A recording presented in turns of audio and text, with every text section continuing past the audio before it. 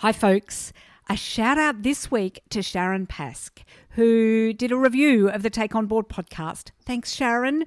She says, Gender Pay Gap episode, very informative session with Emma Ray. Thank you. Well, thank you, Sharon, for taking the time to do a review. We love to get reviews here. And thanks to Emma for doing that episode. Second announcement for this week. This week we're hearing from Kari Hatch. And listen right through to the end of the episode where she shares resources, because not only does she share some resources in the episode itself, but sent me a voice memo afterwards with some additional ones. So there's some gold in there. Rightio, on with the show. I think a board needs to be made up of business leaders who happen to come from a particular bent, because you can't get to CMO, CFO without having come up through somewhere. So you do have a bent and you have a area that probably is your trigger point that you care about. So you'll have people on there who always ask about the people in a business. You'll have other people who ask about the margins. But all of you have to have enough curiosity and intellectual capability to want to know about stuff that's not in your area.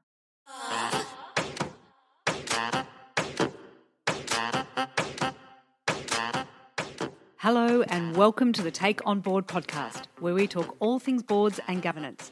I'm your host, Helja Svensson.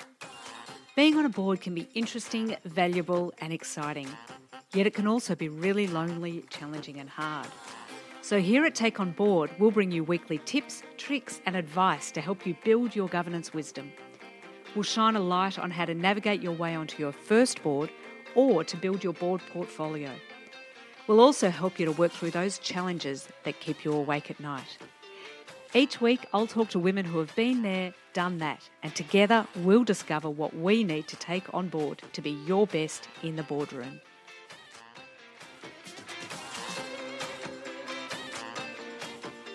Today on the Take On Board podcast, I'm speaking to Cheryl Heyman about a range of things, about non-traditional skills and what directors with these non-traditional skills bring and why they're needed for great governance. And we'll also touch on transformational growth and the role of digital strategy. We might even touch on a few things from the AICD Governance Summit, which we've both just come from yesterday and the day before. Firstly, let me tell you about Cheryl.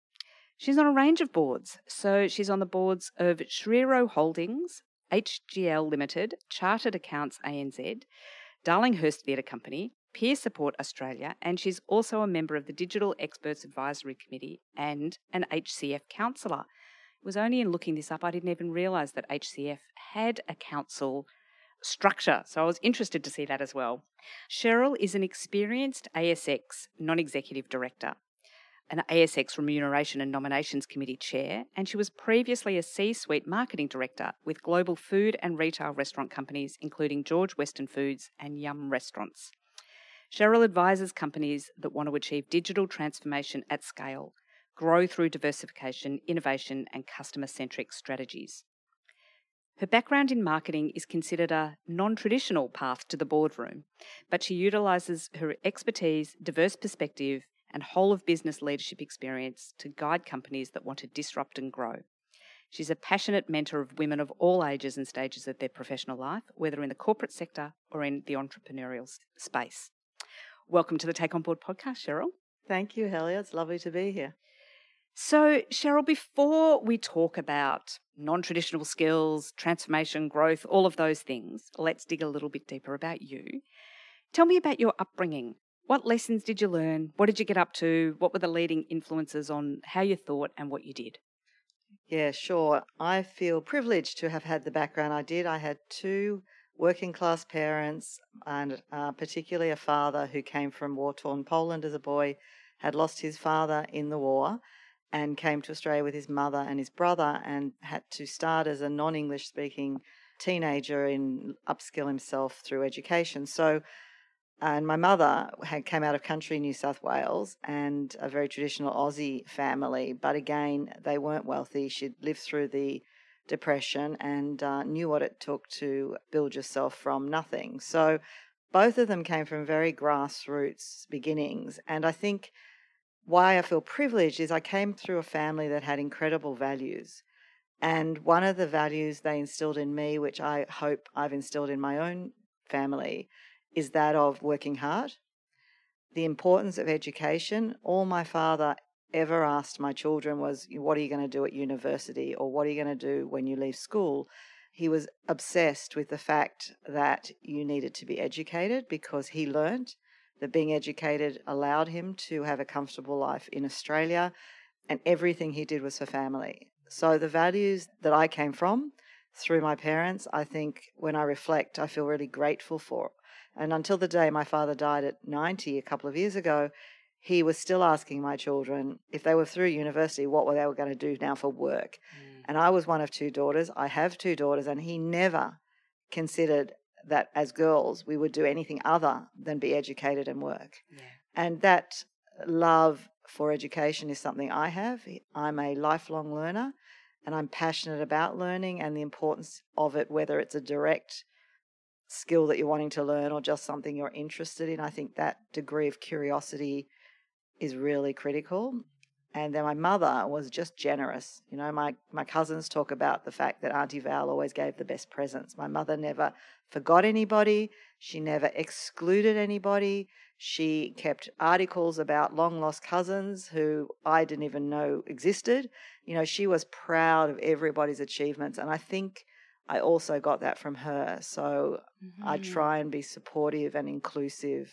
And I think that's made me who I am today. And they're two key skills in the boardroom, aren't Yep. they? Curiosity and inclusion.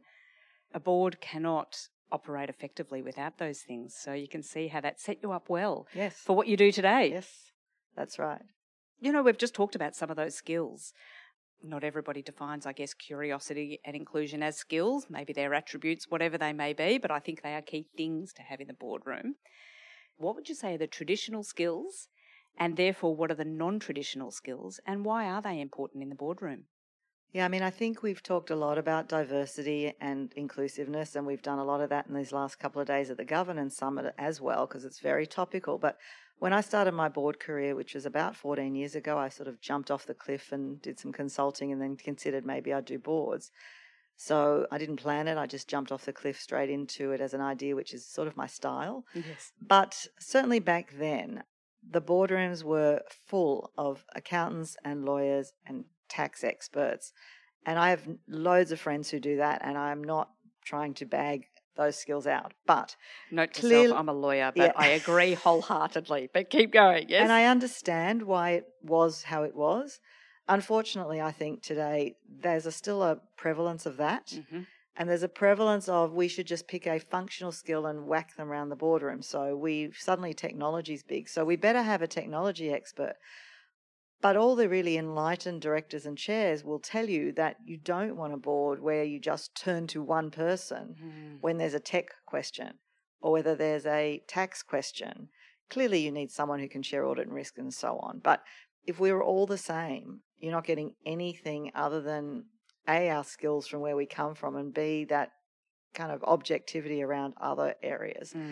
I think people with non-traditional skills, and so I came out of a marketing background, but I encompass in my non-traditional skills people from sales, people from HR, you know, all the people actually that are in a business asked or tasked with growing the business, not adding up, not managing the bottom line only, but there are 3 or 4 main skills that are charged with growing revenue. And if you grow revenue and you grow customers and you grow volume, you will get profit. Yes. So I just think you have to have that skill diversity.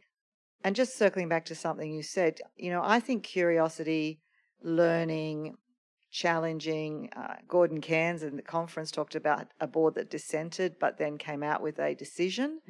They should be skills on the matrix. You know, why do we only put, you know, able to chair REM, able to chair a board, has worked in manufacturing? Like, I'm not saying those aren't important, but why don't we add some other types of attributes on there, things that would traditionally be considered soft skills? Well, it's interesting, even when you listed there sales, HR, marketing, in my head what I heard is that's all the people stuff. Correct. It's the internal people stuff. You know, you can't do sales and marketing without knowing about your customer, without getting in the heads of people. HR you can't do without getting in the heads of your internal people. We know the people stuff is key. And interestingly, when I first started applying for boards, Mm. some of the boards and through some of the search firms that I was not put forward for was on the basis that I was considered to not be able to read a P&L. And I'd worked for Yum Restaurants, which was a daily business.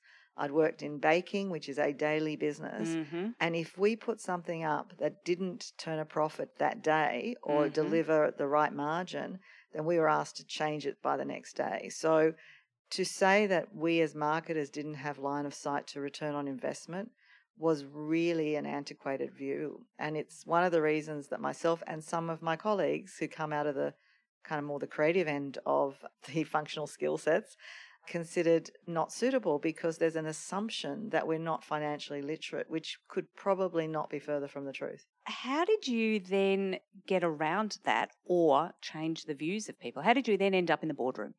I'm a bit of a show me, don't tell me, Mm. right? And I believe in that at all times. I tell my children the same thing.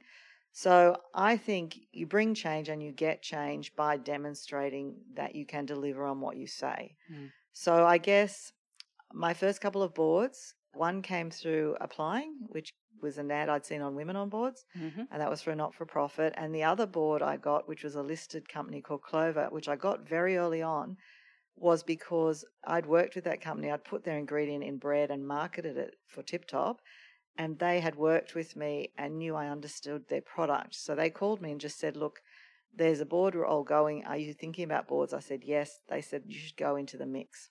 So I went into the mix. It took 3 months for the recruiter to put me in front of the chair, who then said, you're the first person I've met who actually meets the brief.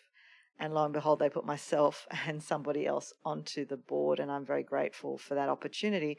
So I ended up on a listed board because I had bothered to tell lots of people I was looking to do boards. Yeah. And it wasn't even conscious. I'm not a conscious networker, or I certainly wasn't back then, but it is a lesson that I tell other people I mentor now, which is tell anybody who'll listen what you want to do. Yep.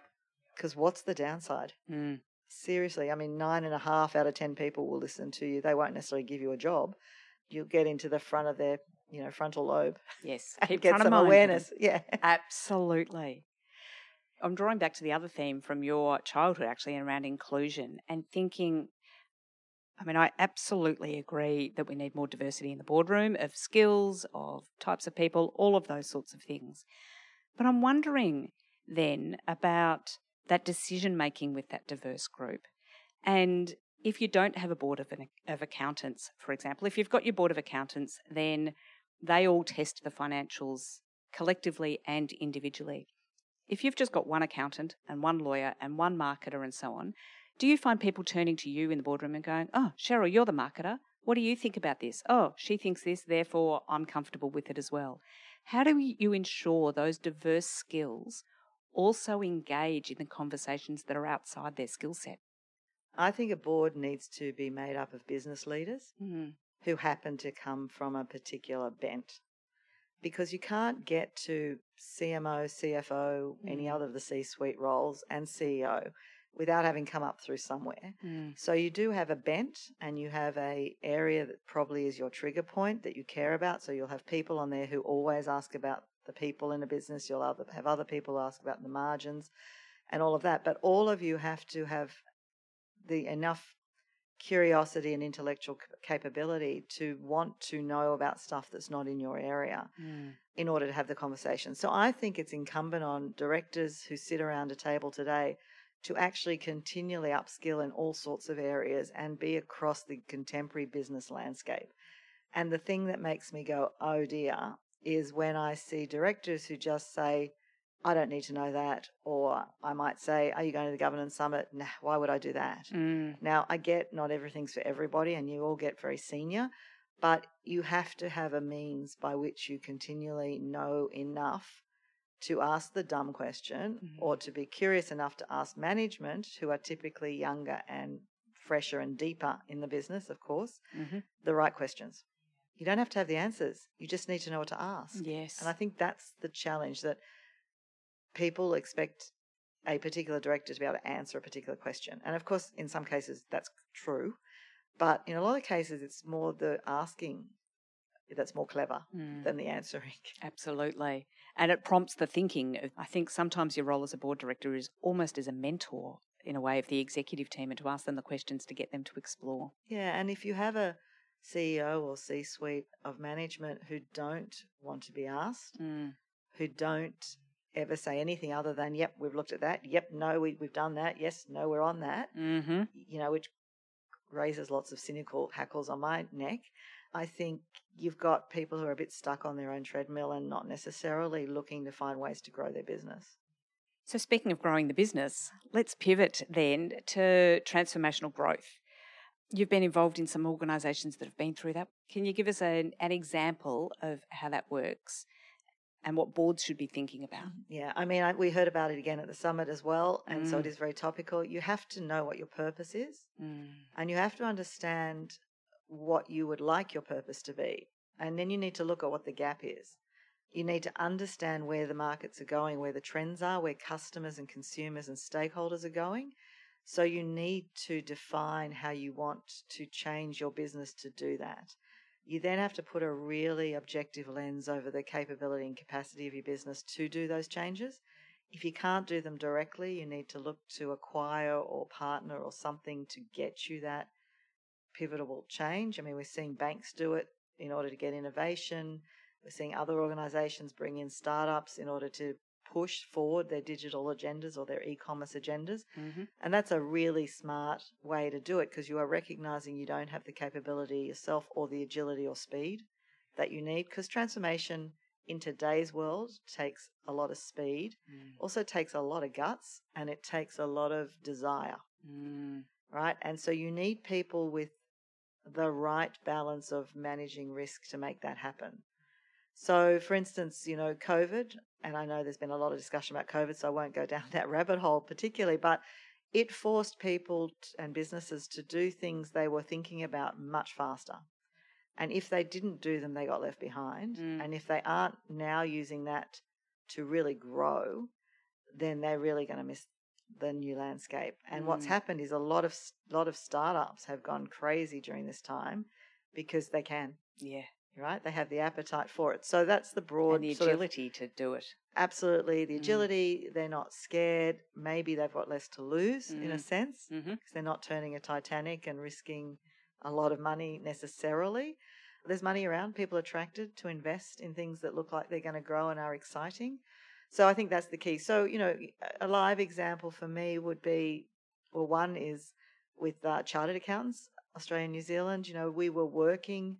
and not me, the management team, and led by the CEO and a specialised committee, were working to bring technological change to the delivery of that program and other programs associated with our business to what is a younger generation typically. Now, they pivoted so fast when COVID happened, and those things went live overnight, because we had kids in the program who were suddenly not in their offices, who were not at university even, who needed to be able to access and do their courses and then actually sit their exams, because it's a very hard program. The modularized versions, the technology behind that, making people accessible to it, because not everybody's sitting with 2 computers and a laptop and an iPad and a mobile phone. You got to remember, a lot of people in regional, a lot of people don't have a lot of stuff at their disposal. So we needed to make sure all members who wanted to go through the program could access things. So that team there did an incredible job. And as a board, it was our job to just go yes to things, to understand enough to make those decisions and to pivot. And did everything that got delivered go well the first time? No, of course not. But we heard through the conference that if you wait till it's perfect, you'll be left behind. Yeah. You have to start, because if you don't start and make mistakes, you never learn. And if you never learn, you never change. And so for me, that's a great example of new change delivering to what membership wanted. In that example, did the board up front have a conversation maybe about risk appetite? Because presumably in that environment, your risk appetite changes and all of a sudden you're giving the organisation a bit more leash than you would otherwise do. Did the board have that sort of conversation? How did it go? How was that communicated with the executive and so on? Yeah, so like everyone else, we're working like the clappers. It was weekly, if not daily at times, discussions, not only on this project, but on lots of things, obviously, to do with the health and safety of our teams and so on. The board knew what the overall investment was going to be, so the decisions were about speeding up that investment, really putting our trust in the management. We have a fantastic executive team in that business, and they were culturally super strong. That group had been through some internal challenges. They'd been through bushfires, which affected a lot of our people in the country particularly. And then we had COVID. So that team went through 3 massive changes. So they had to know the board supported them. So one of our key roles was to instill in them the confidence to make some decisions that didn't always have to come back to us. But they knew where we stood. They knew that we had faith in them, and they knew they trusted us. So I guess the risk the board were taking, if you like, was to instill that confidence. We had already made the decisions around the financial piece of it. Yep. And happily, we also didn't lose any key people at all. So we were very fortunate to keep our staff. So I think those things really work. I mean, if you're going to take risks and transform your business, you have to be able to delegate and trust the people that you want to get it done to let them go. So you need to loosen the leash. It's as your children get bigger, you find yourself loosening the leash. It's a bit like that. Yeah. And so you said that they had a strong culture as they went into it. In the boardroom, how do you know that that's the case? Well, there were some classic ways, like we run the standard one-on-ones with each of the executive team, et cetera, through the equivalent of the People and Remuneration Committee, which I sit on. So we do that every year in detail.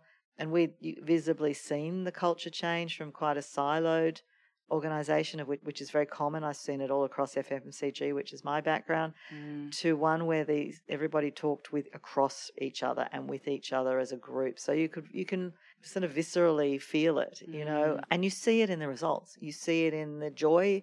You see it in people supporting each other as opposed to keeping their hands around their patch. It definitely flows through. So I think flows down from the board culturally and then back up from the team up and beyond. And you'd also mentioned in there that things were happening at a pace and not everything always went smoothly. Again, to extend your analogy about letting the kids go, the kids could then come back at some stage and go, oh, sorry, Mum, I stuffed up. So as a board, when things didn't go well, I'm sure you were expecting it, but what were the practicalities of it? What were the boardroom conversations about that, the executive conversations? How was it managed? It came down to being customer-centric, or membership-centric if you're talking about chartered accountants. It was about the messaging. So the speed of communications, the constancy of the communications, being completely taking on the chin where the errors had occurred and saying, here's how we will rectify that. So if a particular exam had a bug and therefore people had been dropped off the system during, et cetera, and the stress that goes with that, determining how you were going to reset the benchmark for them in order to ensure they didn't lose that work and all the effort, and just putting a fairness lens over things. So we heard Kate Morris from Adore talk about, through COVID, the need to communicate and communicate daily with your customers and your staff, who are a version of your customers. So I think it came down to that. So the board's role was largely about being kept abreast of what went on and actually just very quickly going, okay, let's get it out there. Yeah. You can't ever be afraid to message. And you are much better to deliver bad news quickly. Yeah, absolutely. And when people are feeling anxious about it, it's just like, well, yep, whoops, that didn't go according to plan. Let's fix it. And that's where you can't be obsessed by numbers. You have to be obsessed by heart. So I'm wondering also then, how did the board look after themselves in all of this? Because it was clearly... Here we are talking about the pandemic, even though that's right. we can't not talk about it in some ways. But in fact, even if it wasn't pandemic prompted, if an organisation is going through transformational growth, you've said part of the role is to support the CEO and the executive team, yet you're all doing new things at a pace. How do you support yourselves in that as well? Because no doubt it's anxiety inducing for the board as well. It's like, sure, go off and do your thing. Oh my God, I hope it's okay. Yeah, I think that you need to be very collegial and collaborative through that piece. So whilst on issues and decisions you may have some dissent and then you come out with a decision, on the heart side of things, the board needs to have enough care and consideration for each other. 2 key people usually that you need to care the most about is one would be the chair, because whatever happens, they're doing 2 or 3 times the amount of work and having 2 or 3 times the amount of constancy of conversation. So they are the ones probably under the most significant stress, particularly during tough times. And the CEO, or in some of our organisations, we have a president. So in the Chartered Accountants, we have a president. So they're also fronting the entire membership body of 160,000 people or whatever. And so those two people you need to really check in on a lot. But on other boards I'm on in the listed space, again, chairs are very busy. But the chair was also on my 3 listed boards. The chair would check in with the directors and just say, "Are we okay? How are we doing? How is everyone feeling?" And I think you need to have enough of a relationship side to do that. Yeah.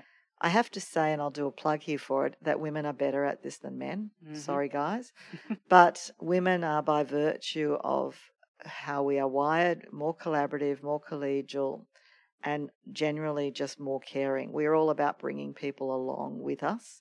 So that's another reason, here's my plug, to have a gender-based, biased board. Yes. Yeah. Have that equality in the boardroom so that you've got that mix. Yeah, and there's a kind of skills go with that, right? So if you lay your skills through that we talked about earlier, you get both of that. Yeah. Yep. There was lots of conversation at the conference, of course, about diversity and so on. And I think that thought diversity, so to speak, comes from all of the other forms. If you've got older people and younger people and men and women and people from different cultural backgrounds and, different gender and sexuality and all of those sorts of things, if you've got all of those people in the boardroom, people with a disability, you are much more likely to have the thought diversity. Right, absolutely. And the thing for me is you have to then have a voice. My favourite phrase at the moment is, diversity is being invited to the party, inclusion is being asked to dance. And if you're not asked to dance, there's no point, right? Yes. Because you are literally just sitting there warming a seat. Yep. And no matter what your gender or any other particular diversity that you bring, if you are there and you either don't feel invited or you don't use the opportunity to take a forward front, then you are actually wasting your time and everybody else's. So you have to make sure you choose carefully and you actually are invited to dance. There you go. Back to the theme from your mum as well around inclusion. Yes. Oh, I knew this would happen, where the time goes so quickly in these conversations. What are the key things you want people to take away from the conversation that we've had today? I would love people to go, let's just sit back and think about where the business needs to go and what's the right makeup of the board. Don't rule people out without getting to meet them and talk to them, because I don't think a resume necessarily does justice to what people can bring. And I think when you are invited to a board or even a recruitment process, really consider what value you bring and what you can deliver, and make sure you are delivering from a contemporary market kind of landscape. And I would really ask chairs and recruitment firms, etc., to widen their lens beyond having people that have to be sector specific only on a board, and to consider what skills people bring and how to reinterpret that skills matrix. Is there a resource that you would like to recommend for the Take On Board community? One of the ones I love, and this is my entrepreneurial spirit coming through, because I'm all about new things, new age things, but I love NPR's How I Built This podcast, where you hear from, yes, very famous organisations and their founders to very lesser known organisations and founders, and when they talk about the ups and downs as they grew those businesses. And I love the fact that they've had highs, they've had lows, they have tips and tricks for how you build out of those, and this is how you get growth. And I find those things really inspiring. Fantastic. There's another one for me to add to my listening list. Thank you so much for joining us today on the Take On Board podcast. I have no doubt that people will get a lot out of the conversation that we've had, so thank you for being here. Thank you for having me. I've really enjoyed it. Hi there, it's Helia. That's a wrap for the Take On Board podcast today. I do this podcast because I love bringing good women together, so it's great to be able to share these conversations that I'm having with these amazing group of women with you. Now, can I ask a favour? Could you share this podcast with someone you know? Perhaps you can share it with some of your board colleagues. or someone else that you know that's interested in exploring all things boards and governance. With your help, we can grow the Take On Board community. Last but not least, if you want to continue the conversation, you can also join us over in the Take On Board Facebook group, where there's lots of great discussions, tips, tricks and resources being shared. I would love it if you can join in the conversation there. You can find it by searching Take On Board in Facebook. Thanks for listening, and tune in next week for another fabulous conversation.